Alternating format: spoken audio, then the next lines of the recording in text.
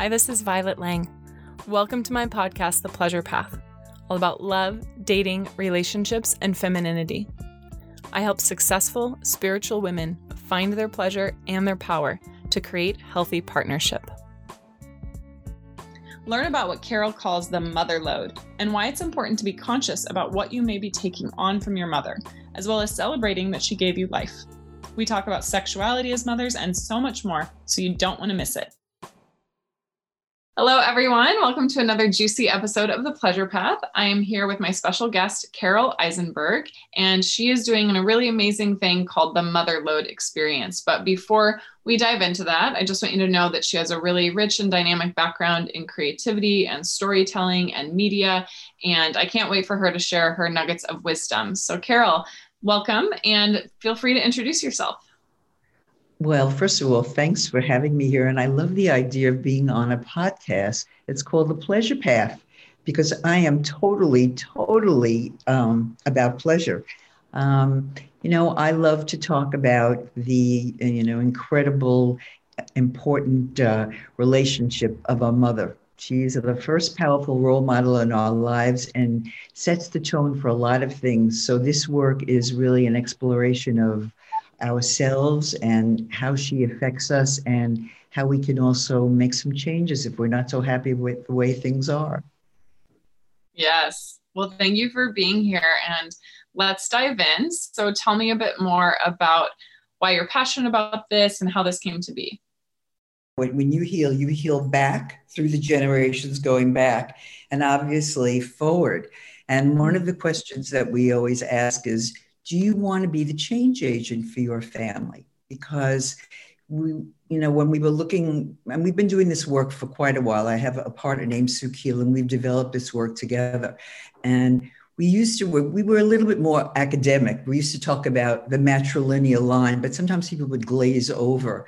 So we wanted to kind of let people understand what this was, but in a bit more, accessible language. So we said that it's, breakthrough. You could see either family ancestry patterns or breakthrough, generational patterns to actually create that next level of you, if that's what you're looking for. Because, for all of us, rarely do I ever meet a group of women, especially if I start with just saying, what's the story of your relationship with your mother? What is that story? Is it supportive?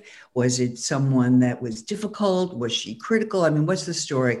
Most women have a story that is not satisfying, that they wished it could be something else. There's a lot of longing and yearning for something that they wish that they could have.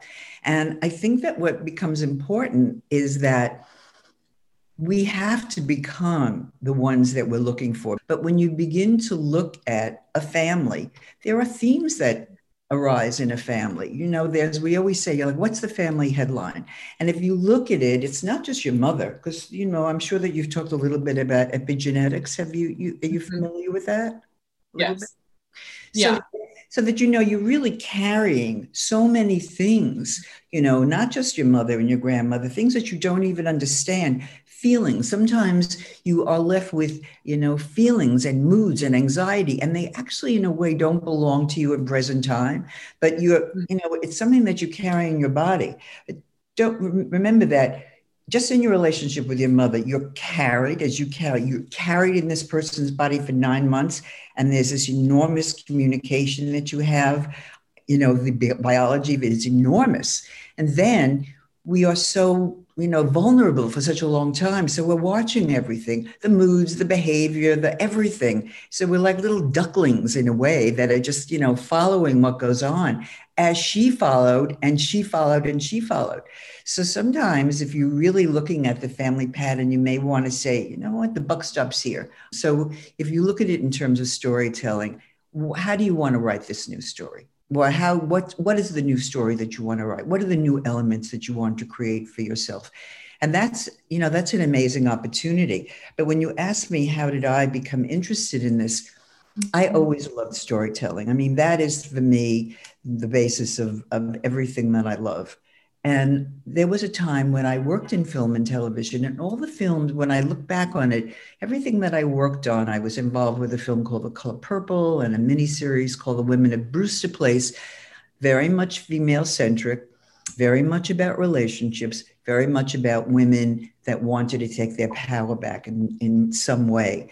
And although it was a really exciting thing to do for a while, there was a point that I felt that I wanted to work more directly. There was a need on my part to really, be more engaged. This work is not about so much changing your relationship with your mother. It's changing your relationship with your mother as your own internal state. So the more conscious you can be, I guess the word that's used a lot is the more woke you can be to your own life so that you can be responsive and not reactive to when things come across. You know that's an energetic thing that you feel. You're attracted to someone that feels as though they're grounded, not perfect, because perfect is boring, but someone that, that's kind of owning themselves, warts and all.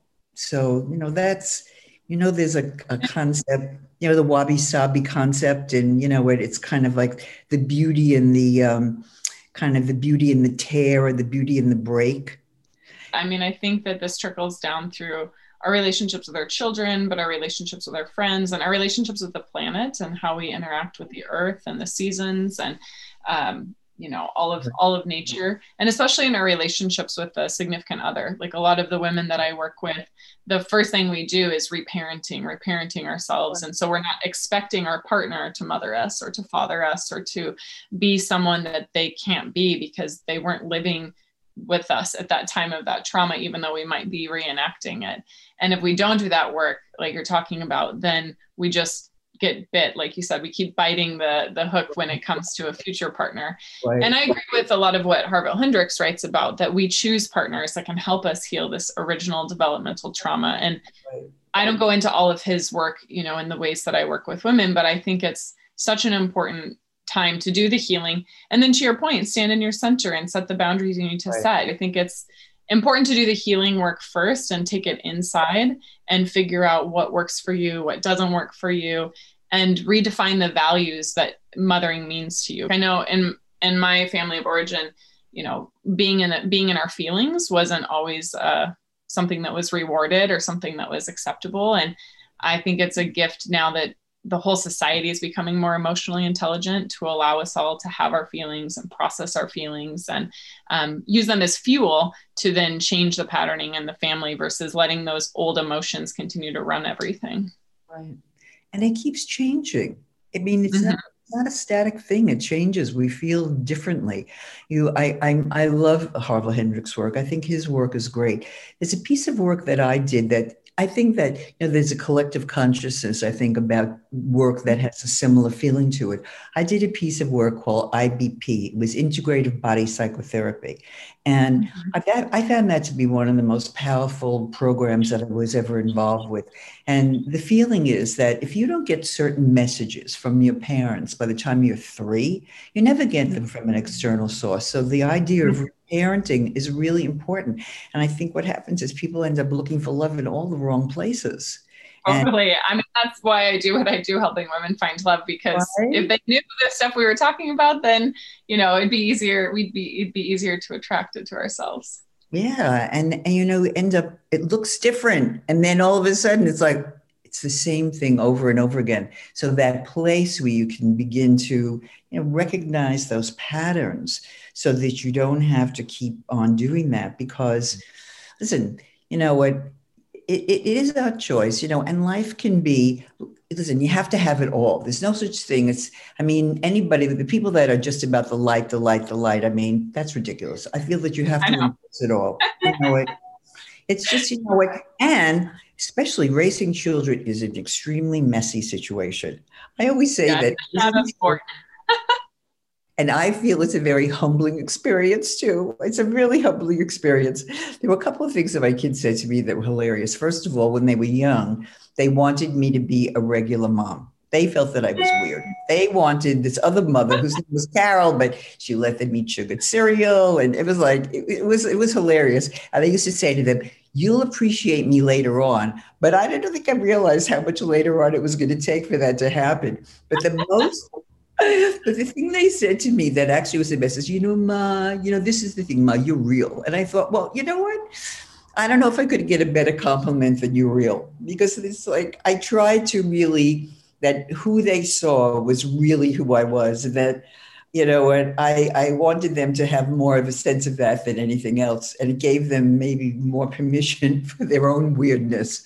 I mean, I do feel that we have to, and this is the other thing that I feel. I feel that especially raising boys, so I had two boys, I feel that we raise these boys that ultimately abuse us. I mean, like in a collective way, because I feel that, and I have known in my life women on the outside, they were such strong feminists, and yet in the intimacy of their own homes, and what their boys saw in relation to their husband was not a strong woman. There was all of that, that kind of like denigrating stuff that went on.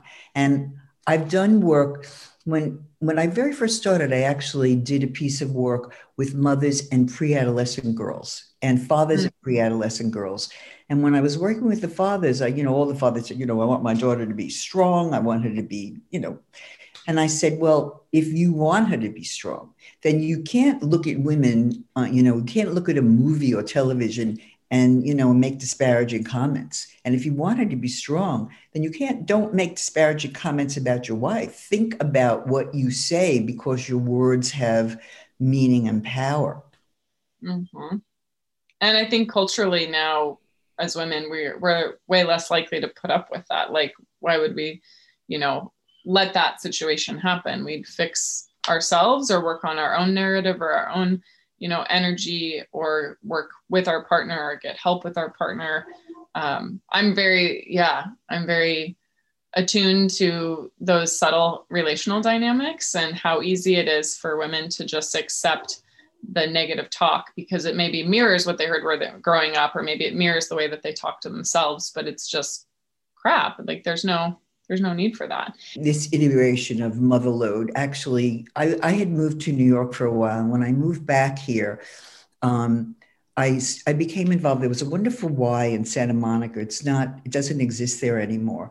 But I became involved with them, and they were lovely. They actually said I could use them as a little laboratory. And we were actually going to do an event around Mother's Day. It's like, what is mother really in this culture? That was the question. So we decided we hadn't done too much work for a while. So we did a focus group. We brought a group of women together, mostly mothers whose kids were at the nursery school at this Y. And we posed this question, what's the story of your relationship with your mother? Now, this was a very kind of very multicultural group, and, and income levels also. And it was fascinating.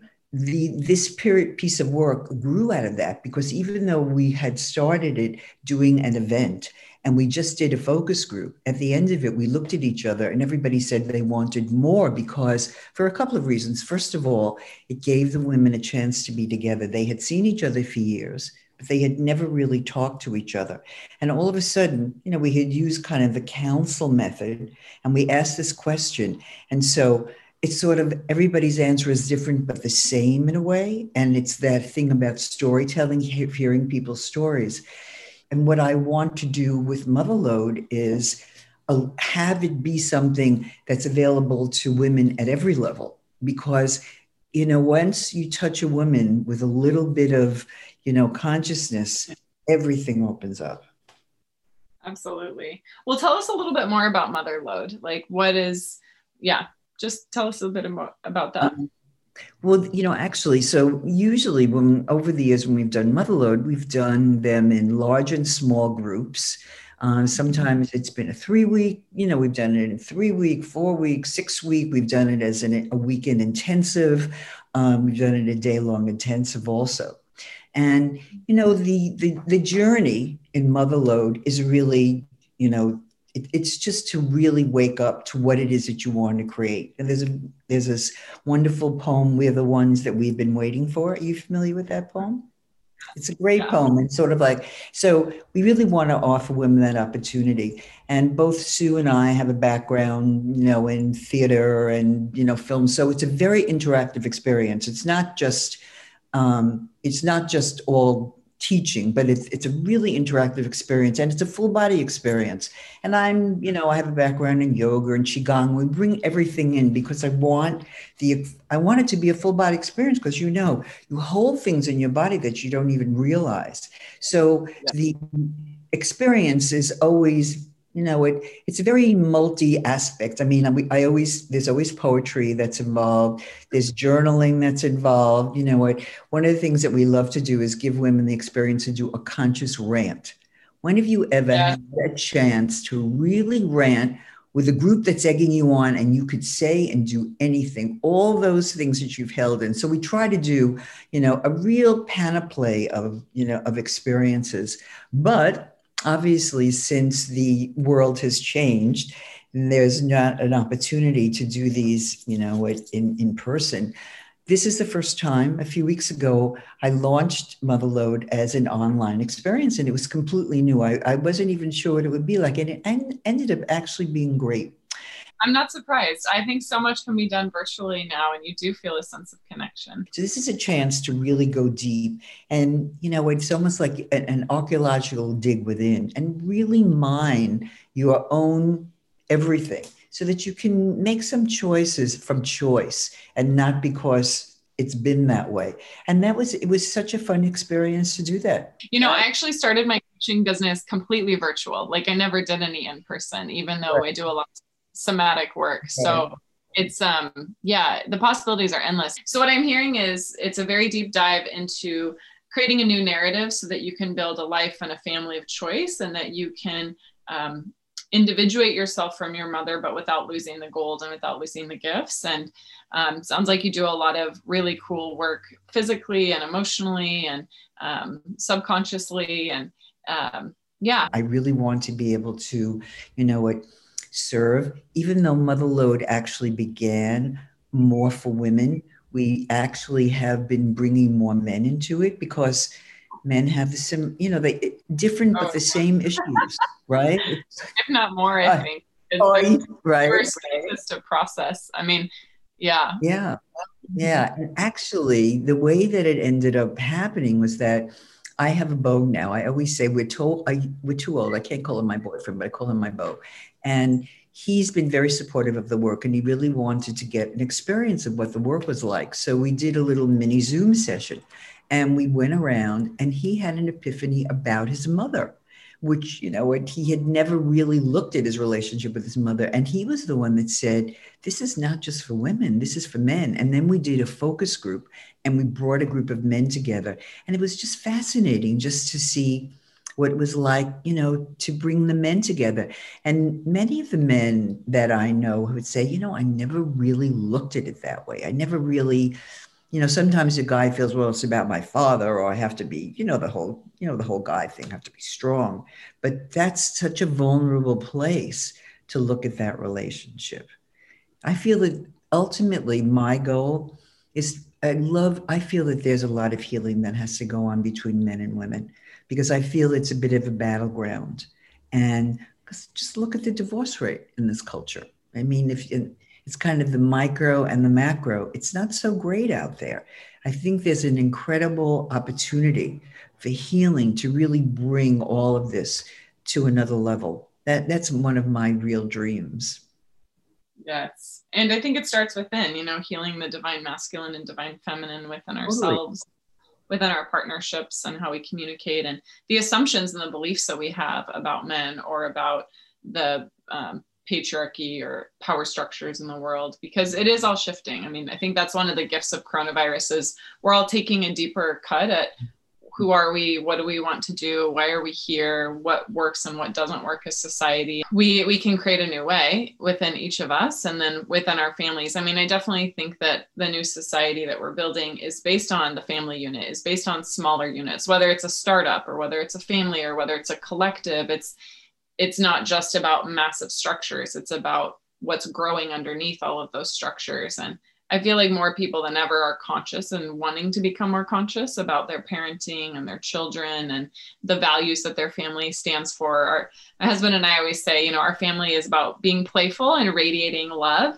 and honoring each other's souls instead of how we think the other person should act, which sometimes is easier said than done. One of the questions we pose is, did you have an experience that your mother said to you, sex is just an amazing thing?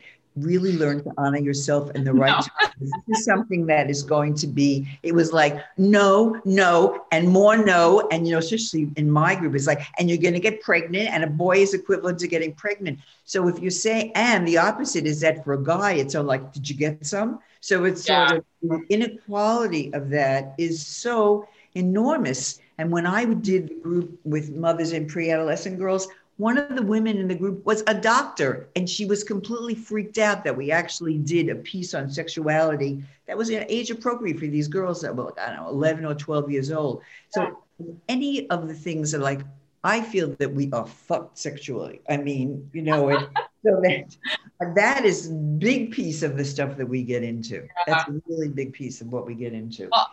That was the piece, the two things that went crazy about triggers and about sexuality, because we did a small